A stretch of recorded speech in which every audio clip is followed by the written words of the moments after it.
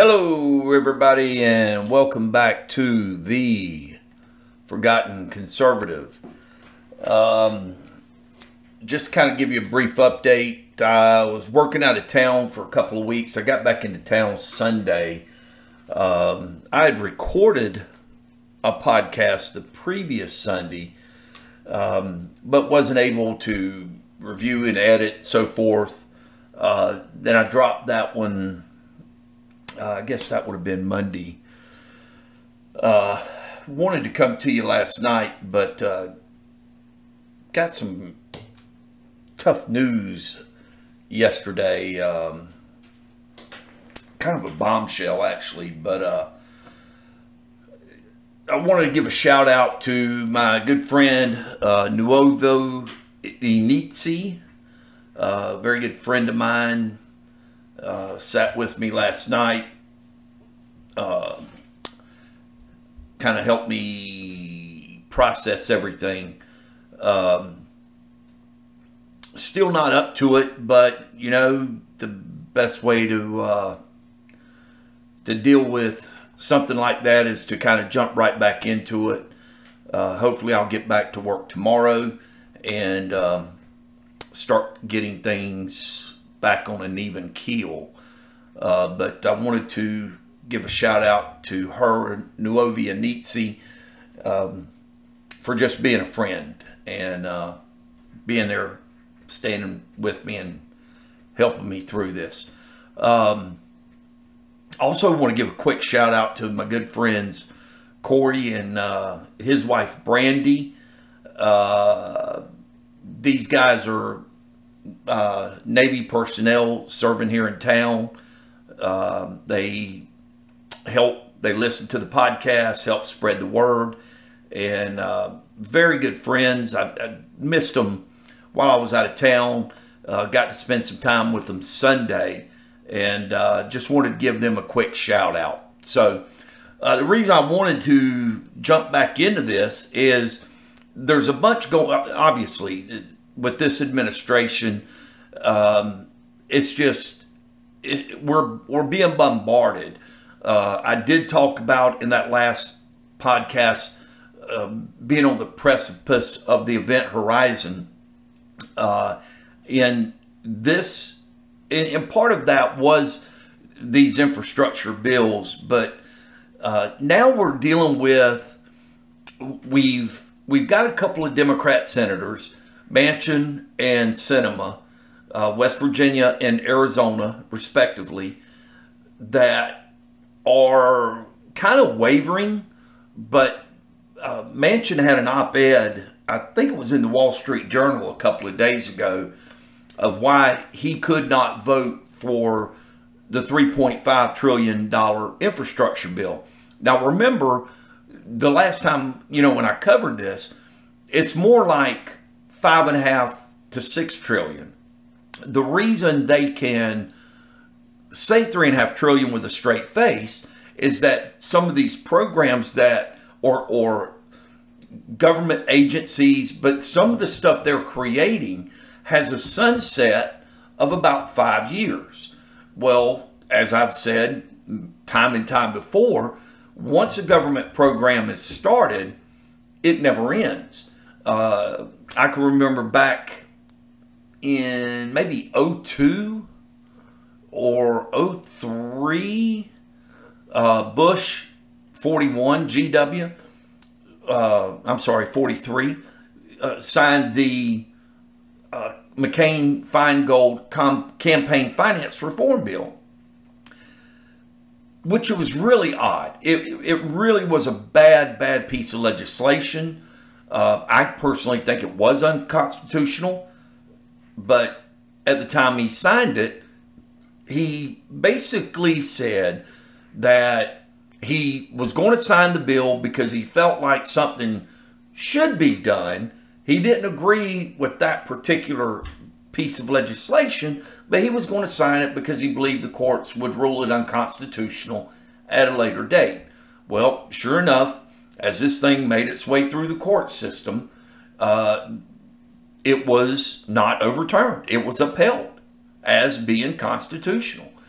So you pretty much can guarantee, just like we've seen with Obamacare signed in May, I believe, of 2010, that once the program has started, people, even Republicans, they do not want to stop it. They don't want to be the dirty bad guys that keeps grandma or little Joey from being able to get services or be accused thereof, even though that since probably 1968 or 69 under LBJ, there's been a law in the books, and we all know this.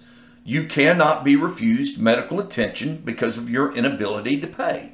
So in the very end, it doesn't matter whether you have health care, okay?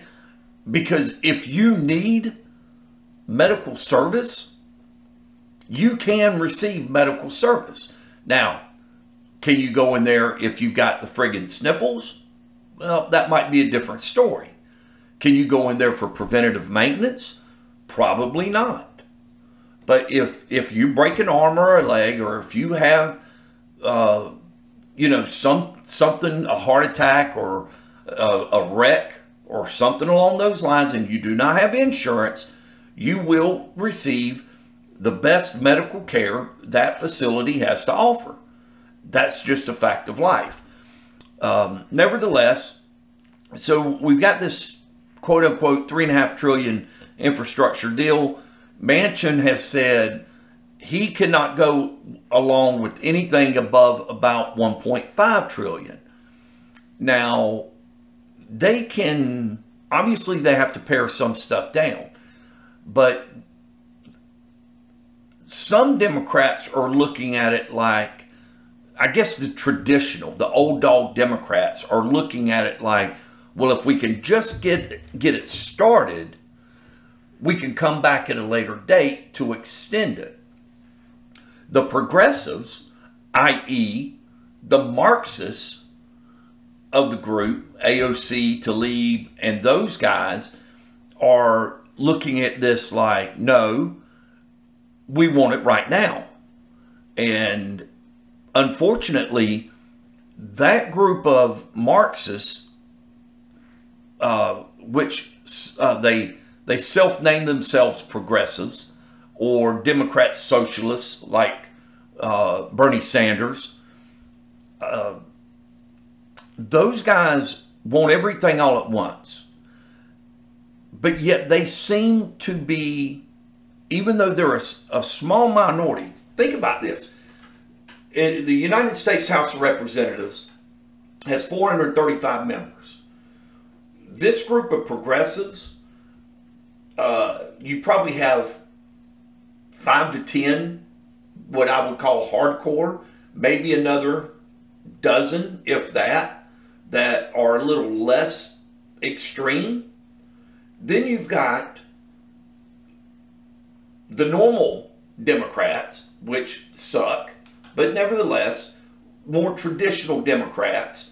And then you've got a group of about 30, maybe 40 or so of those Democrats that are in purple districts, or districts that in the last Congress, that seat was held by a Republican. Especially, I think there's like 8 or 10 in California alone that as a result of 2020 election shenanigans, let's say, that Democrats stole Republicans. I mean, it was a sweep, and not an entire sweep of the state, but on those 8 or 10 districts, now a lot of them went to runoffs or recounts, etc. But time and time again, in those 8 to 10 California districts, the Democrat suddenly found votes. There were votes that were not counted on election day. Whatever, you name it, they came up with the votes.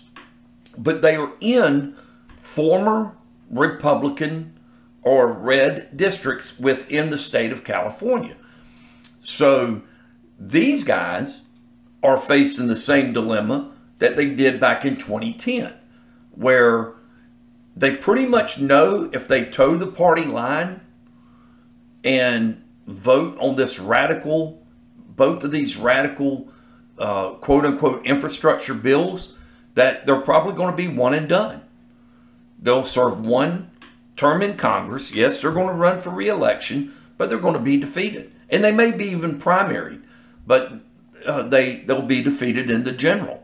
I don't think it's any secret that the people, the Pelosi's, the Schumers of the world, think that the Senate may go back to being a Republican majority, maybe by 1 or 2. But I think it's pretty clear that in the House of Representatives, the Democrats are going to take a whooping come the 2022 midterms. So when I say that old guard wants to get in whatever they can, they know that this may be their only shot before the 2022 midterms. They have to do this under reconciliation. What does that mean? Well, under normal procedures, a bill passes the House by a simple majority and goes to the Senate. The Senate passes its version. 2 committees from each body get together and they work out the differences between the 2 bills. There's a thing called cloture or the filibuster. That takes 60 votes to proceed. This is a 150-year-old tradition. However, reconciliation is used, which bypasses the filibuster rules of the Senate in order to pass through bills typically reserved for spending. Okay? It's not intended to pass normal legislation, but going back to 2010, Obamacare passed under reconciliation. They didn't have the 60 votes to get past the filibuster, but they were able to use reconciliation.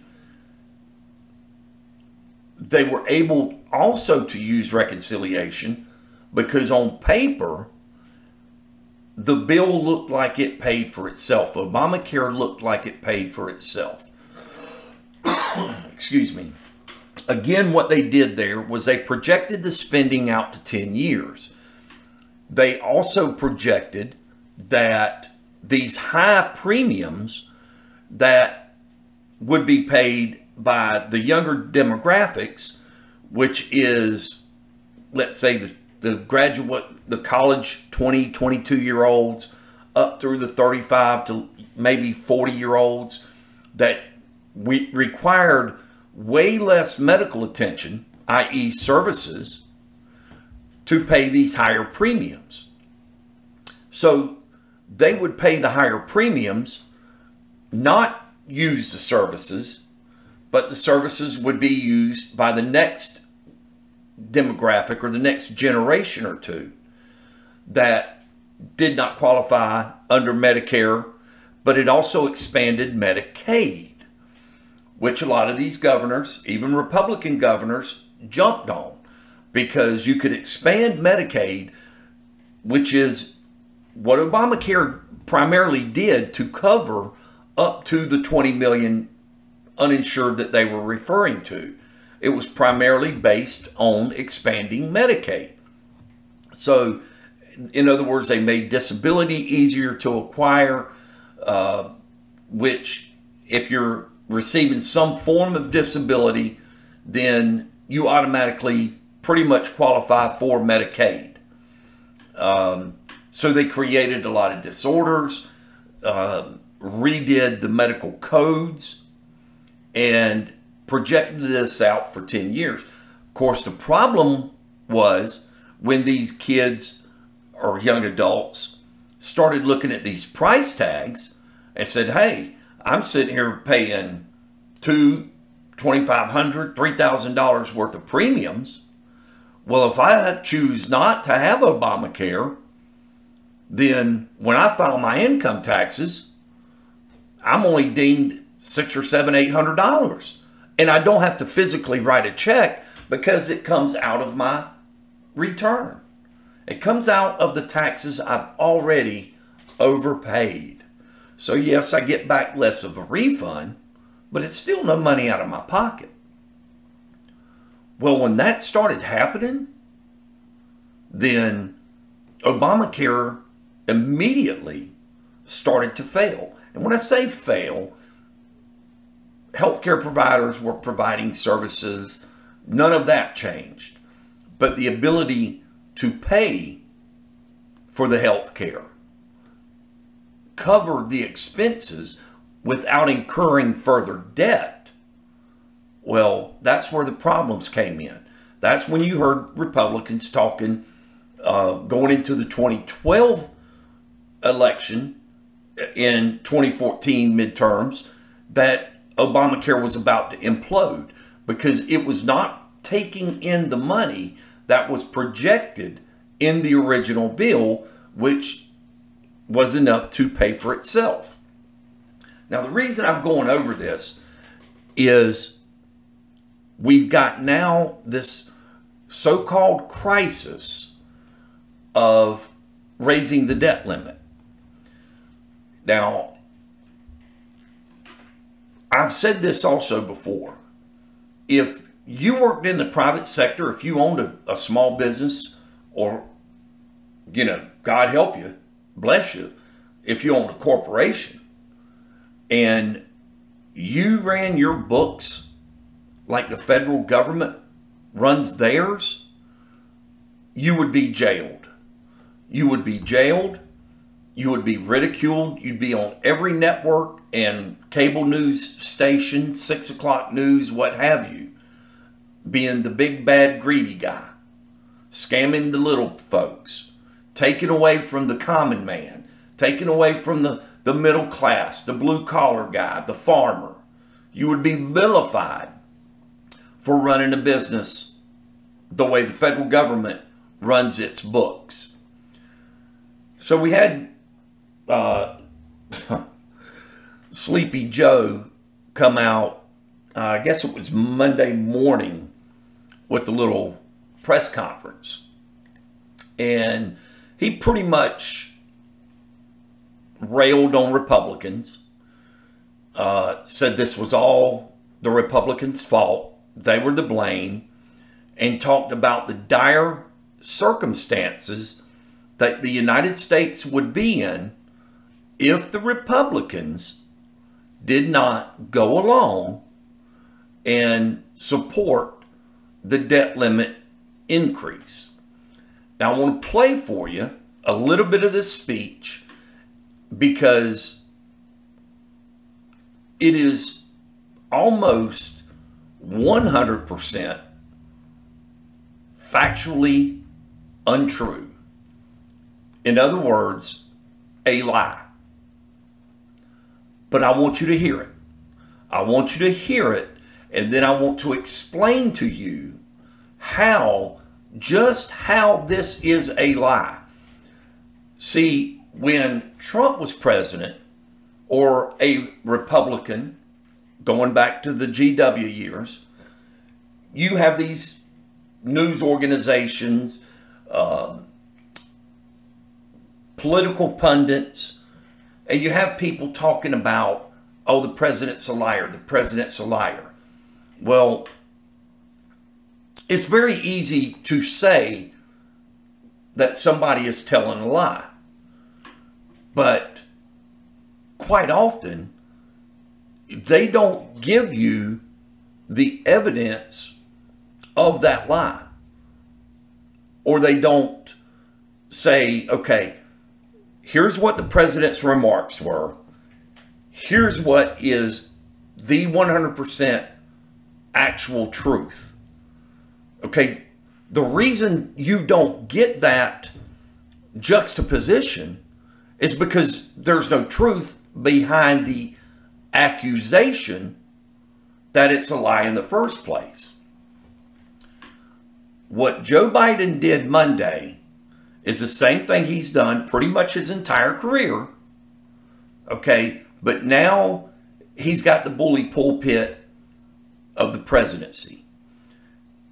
This is the same thing he did with COVID. This is the same thing he did with Afghanistan.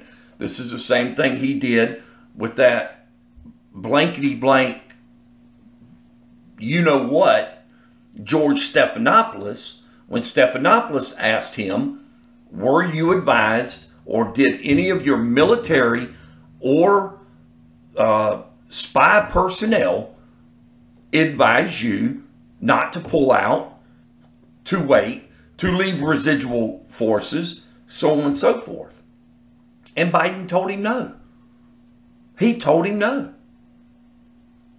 That none of, and yet Milley, there was 2 or 3 of them that testified last week that said, yes, as a matter of fact, each one of them said under oath in hearings before the Senate one day and then the House the next day, each one of those 3 guys said, yes, in fact, he had advised the president to temper the withdrawal and to leave a residual force of some sort.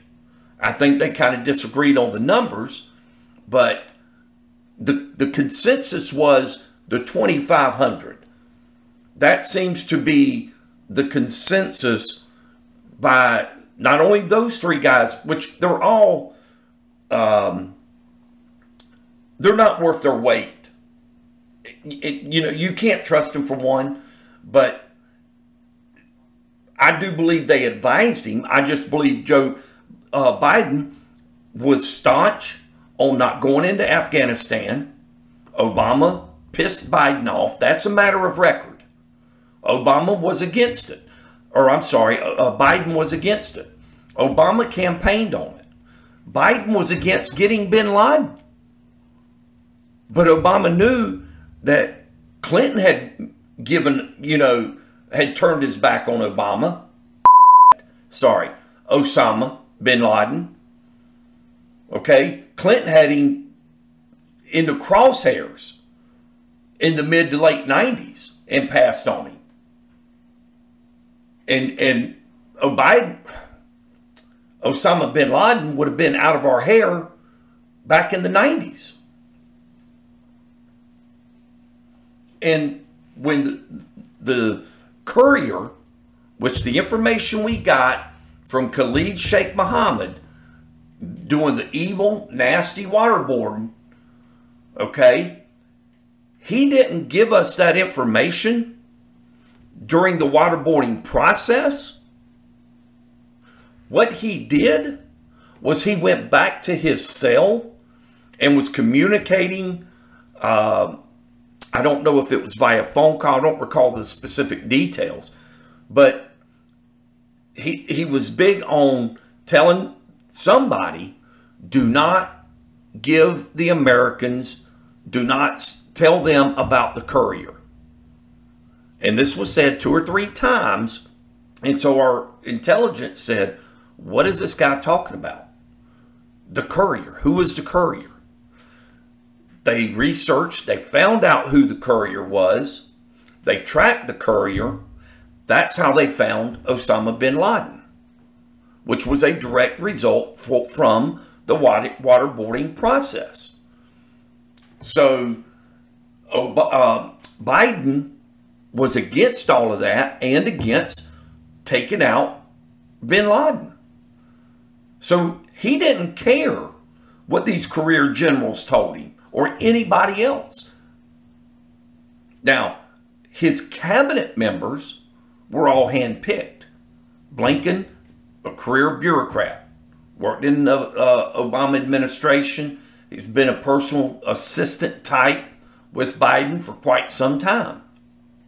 So he's not going to go against the president. And he's going to do exactly what he's been doing.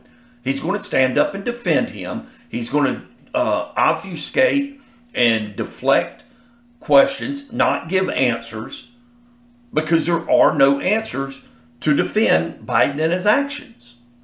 So I want to play a little bit of this press conference and point out these lies. And then once we hear some of these lies, then I want to go back and explain to you how this whole process works.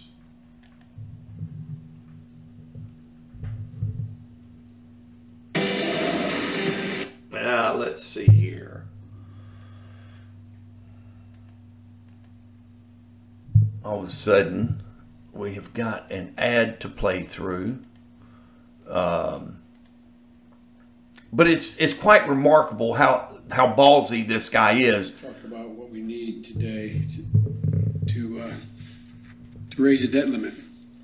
And why the Republicans in Congress, what they're doing today is so reckless and dangerous in my view. Raising the debt limit comes down to paying what we already owe, what has already been acquired, not anything new. It starts with a simple truth. The United States is a nation that pays its bills and always had. Okay, that right there is line number one. Exception. It pays for the debt we already owe. Okay, lie number one. We've never defaulted. What we pay for, so it keeps us a great nation. Social Security benefits for seniors, salaries for brave service members, and benefits for veterans, and other financial obligations for our people and for our nation. We're able to meet these obligations. Lie number two. Okay, brave service members, Social Security benefits. Okay, first of all, there's a law on the books, that a federal statute that says no matter what, certain services continue to get paid. Remember, Social Security, we're told that that's a trust fund. You have a Social Security trust fund, you have a Medicare trust fund that comes out of your paychecks. So those programs are paid for no matter what happens. When the government shuts down due to Congress, when the government shuts down due to COVID, no matter what case, if the government shuts down, those services are covered. Military or active service member, reserves, those guys get their paychecks. Veterans benefits, those guys get their paychecks. Okay? Now, the ones that may not get paychecks, well, if you work for the national parks, or if you work for the Department of Education, or something like that, well, then guess what? If the government shuts down for a week, you get a week's vacation. When the government starts running again, you get back pay. You do not lose your money.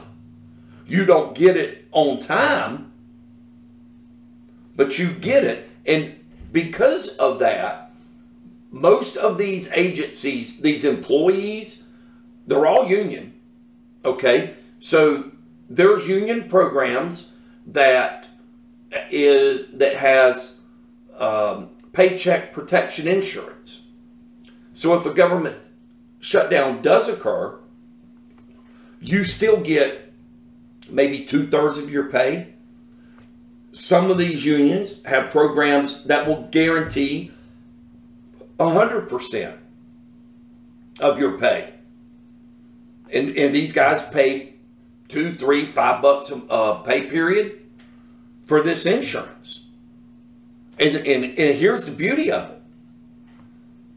If you're working for one of these agencies and you've got paycheck protection insurance and the government shuts down for a week, you get your check. And when the government starts back up again and they send you your back pay, you just got a free check. So now you truly got a week's paid vacation. Now, that program's not prevalent and not all employees are subject to it, but certainly there's a number of government agency employees that do have those type of paycheck, protection insurance programs. Is based on the revenue we receive from taxes and based on our ability to borrow when needed. And in that case, we're able to borrow because we always pay our debt. We always pay what we owe. We've never failed.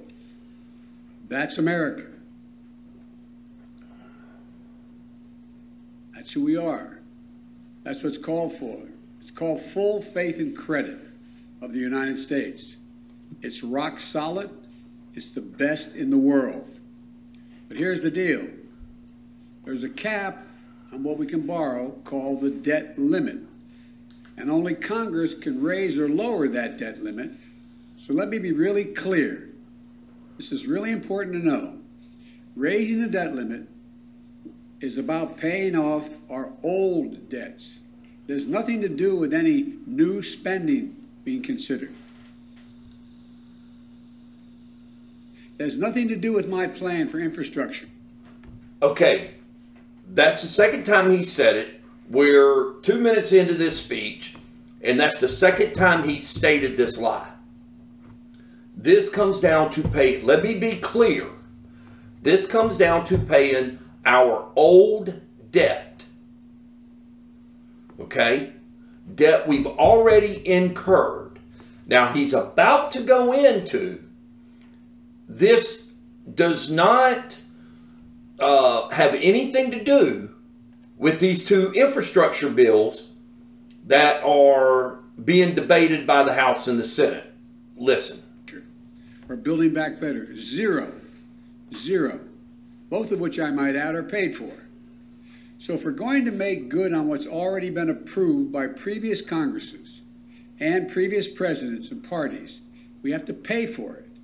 Social Security benefits, American people are promised, salaries for servicemen and women, benefits for veterans. We're going to have to raise the debt limit if we're going to meet those obligations. And raising the debt limit is usually a bipartisan undertaking, and it should be.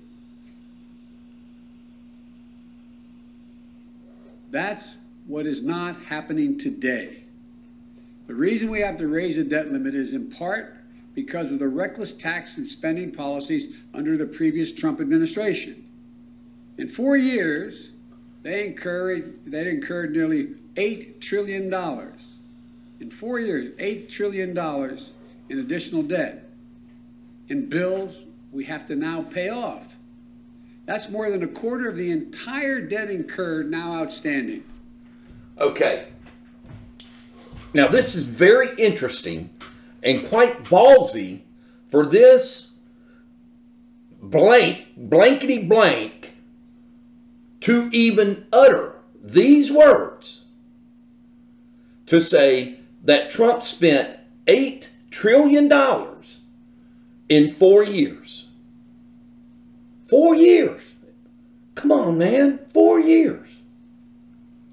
And then he's going to compare it to the previous 44 presidents. Now, we know that in Obama's 8 years, he spent more, or not only spent, but incurred more debt in Obama's 8 years than the previous 43 presidents. Okay? So, Barack Obama, in 8 years, added about $10 trillion to the debt. When GW left office, the debt was about $9 trillion, $8 to $9 trillion, depending on where you look. When Trump comes in at number 45, your total debt was around 18.5 to 19 trillion. So Obama added more debt than the previous 43 presidents. So Obama adds 10 trillion. Trump adds, we'll go with Papa Joe here, he adds 8 trillion. What happened? What happened in the last year of Trump's presidency? COVID, the pandemic. And there was probably, I would say, $3 to $4 trillion added to the debt last year alone. And you still had Biden, Pelosi, Schumer. You had all those bad Democrats saying Trump is responsible for every single COVID death. Even though Trump spent money hand over fist, which I didn't agree with. I didn't agree with Stimulus 1, Stimulus 2, nor Stimulus 3. Did I take the money? Did I spend the money? Dadgum right I did. That doesn't mean that I agreed with the debt, because the stimulus checks were just probably, I would say, 3 to 5% of the total debt those bills incurred. I mean, there's still money not spent from all three stimulus packages. But Biden's going to sit here and talk about the $8 trillion that Trump spent in 4 years, when he knows about 50% of that was incurred as a result of the China virus. What he doesn't mention is he signed a COVID relief bill. They're working on a $1.5 trillion infrastructure bill that's more like about a $3 trillion bill. Same type of mathematics. Okay? Same fuzzy math, so to speak. And another 3.5, aka 5.5 to 6 trillion. So if you add up 5.5 trillion, 3.5 trillion, and 1.9 trillion from the first COVID package that Biden signed, guess where those numbers add up? 10 to 11 trillion in 1 year. In 1 year. And this guy is going to sit here and lecture us, lie to us, and say that this current debt limit crisis is a result of Trump spending $8 million in 4 years, and he's going to surpass that in 10 months. After more than 200 years. And Republicans in Congress raised the debt 3 times when Donald Trump was president, and each time with Democrat support. But now they won't raise it, even though they're responsible for more than $8 trillion in bills incurred in 4 years under the previous administration. That's what we'd be paying off. They won't raise it, even though defaulting on the debt would lead to a self-inflicted wound that takes our economy over a cliff and risks jobs and retirement savings, Social Security benefits, salaries for service members, benefits for veterans, and so much more. Okay, he continues to use the same tropes of Social Security, Medicare, active duty pay, military vet services, healthcare, etc. All right. Now, we've already discussed that a lot of those are covered, number one, by federal statutes, that they are to be paid regardless. Okay. Another thing that he's not telling you is that, you know, as I stated, out of your paycheck, your Medicare and Social Security is coming in anyway. So even if the government, like I said, shuts down, that those funds are still coming in. Okay, so in other words, the way that this Ponzi scheme works is right now, everybody that's earning from 15, 16 years old that's collecting a paycheck until they quit working, 60s, 70s, some of them in the 80s, etc. Okay, if you're making under $120,000 a year, I believe, okay, Social Security benefits, once, I think they stop once you hit 120,000. That number may have been raised over the last year or two, but at some point you quit paying into Social Security for that particular calendar year. Well, that's the so-called 1%. Okay, most of us don't attain that number. Now, we may attain that number if you're married and, you know, both guys are, you know, working a decent job. You may as a couple, but that's not how Social Security is generated or is determined. It goes on the individual. Okay, so every week you go to work, you get your paycheck, and no matter what you say, no matter what you do, federal income tax comes out, Social Security comes out, Medicare comes out. So let's break those three down. Medicare, obviously, pays the bills for the seniors that are receiving Medicare today. Folks like my parents, who are both basically retired. Okay, because they're retired, they're on Medicare. Their employer did not, which some do, some don't. Some may offer health insurance for a year, like a COBRA type deal. Some don't offer that. Some, I think the United Auto Workers at one point offered health care for life. They had to change that because as the famous category of unfunded liabilities.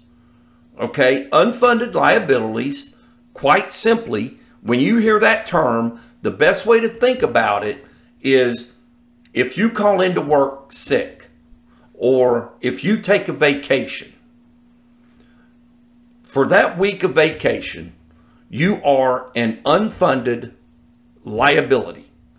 Okay, so basically, you're not working, you're not being productive, you're not adding to the bottom line, you're on a beach in Malibu drinking a blue drink with a damn umbrella in it, and you're not adding to the company bottom line. But yet you're making a paycheck. That is the simplest way to look at what an unfunded liability is. So when like the UAW, you would work for Chrysler, GM, or Ford for 30 years and retire and then get health care for life. Well, guess what? You started there out of high school. You're 18, 19 years old. You retire at 48, 50. Okay? Now you've got a damn good pension and health care for the rest of your life. And you could go to Walmart, be a greeter. Most of these guys were rehired by the same company, making buku bucks as private contractors. But they still had their health care paid for.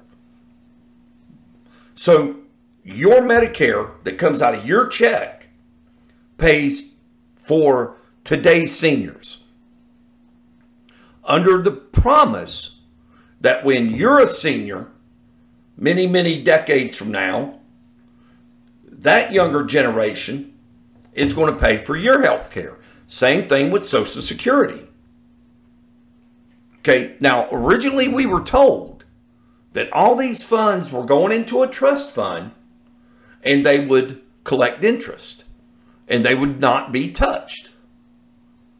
Okay, that's what we were told when we were sold the bill of goods. but that's not the case.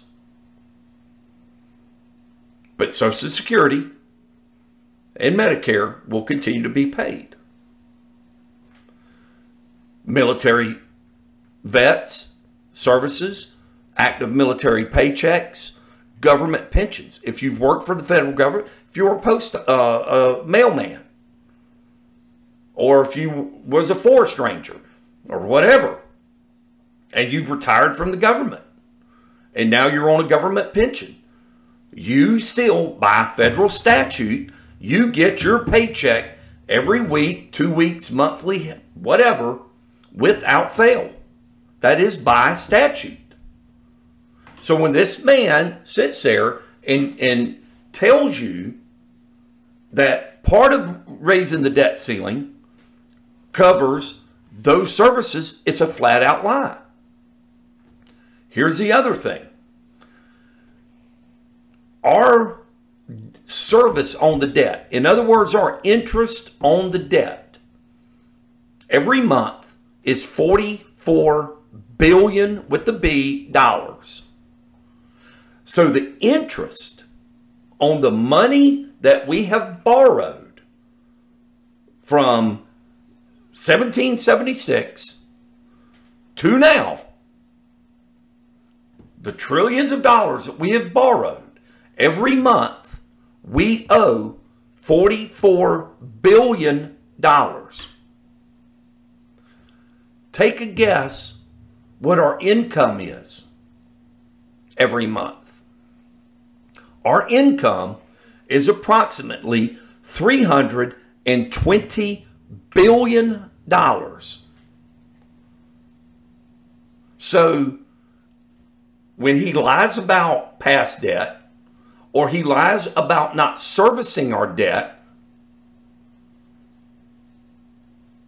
look at the numbers, Joe. Our minimum service requirement is $44 billion. We take in $320 billion. Medicare, Social Security has its own funds,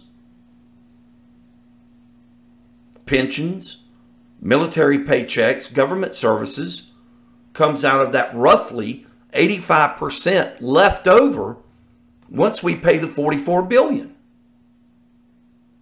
So why raise the debt limit, Joe? Come on, man. Shoot straight. Why raise the debt limit? And here's that moment. If you saw that movie, A Few Good Men, when Colonel Nathan R. Jessup was on the stand, Tom Cruise was hammering him.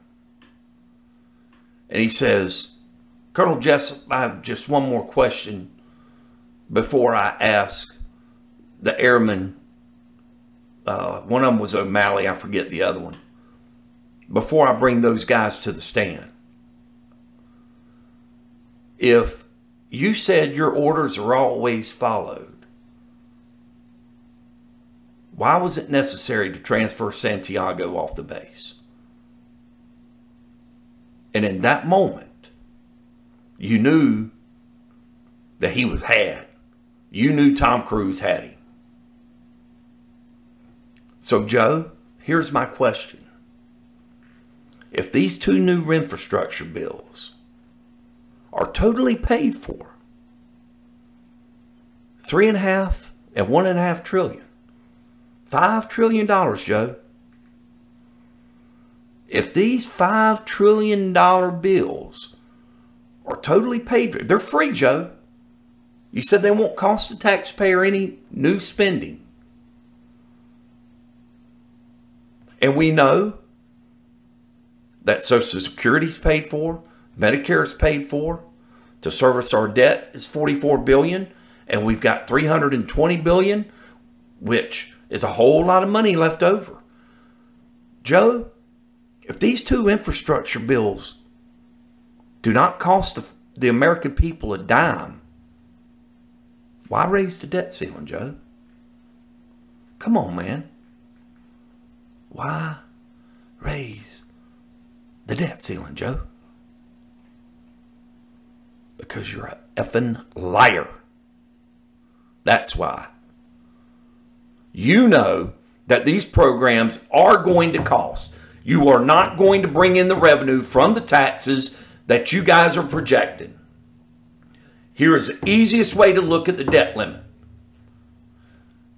Okay, the debt limit, if you've got a credit card and you've got a $10,000 limit on the credit card, and you've went on vacation, you've been on a cruise, and your credit is at $9,500, and you see a hot tub you want to buy, it's $5,000, and you call Capital One, and you say, hey man, can you raise my debt limit?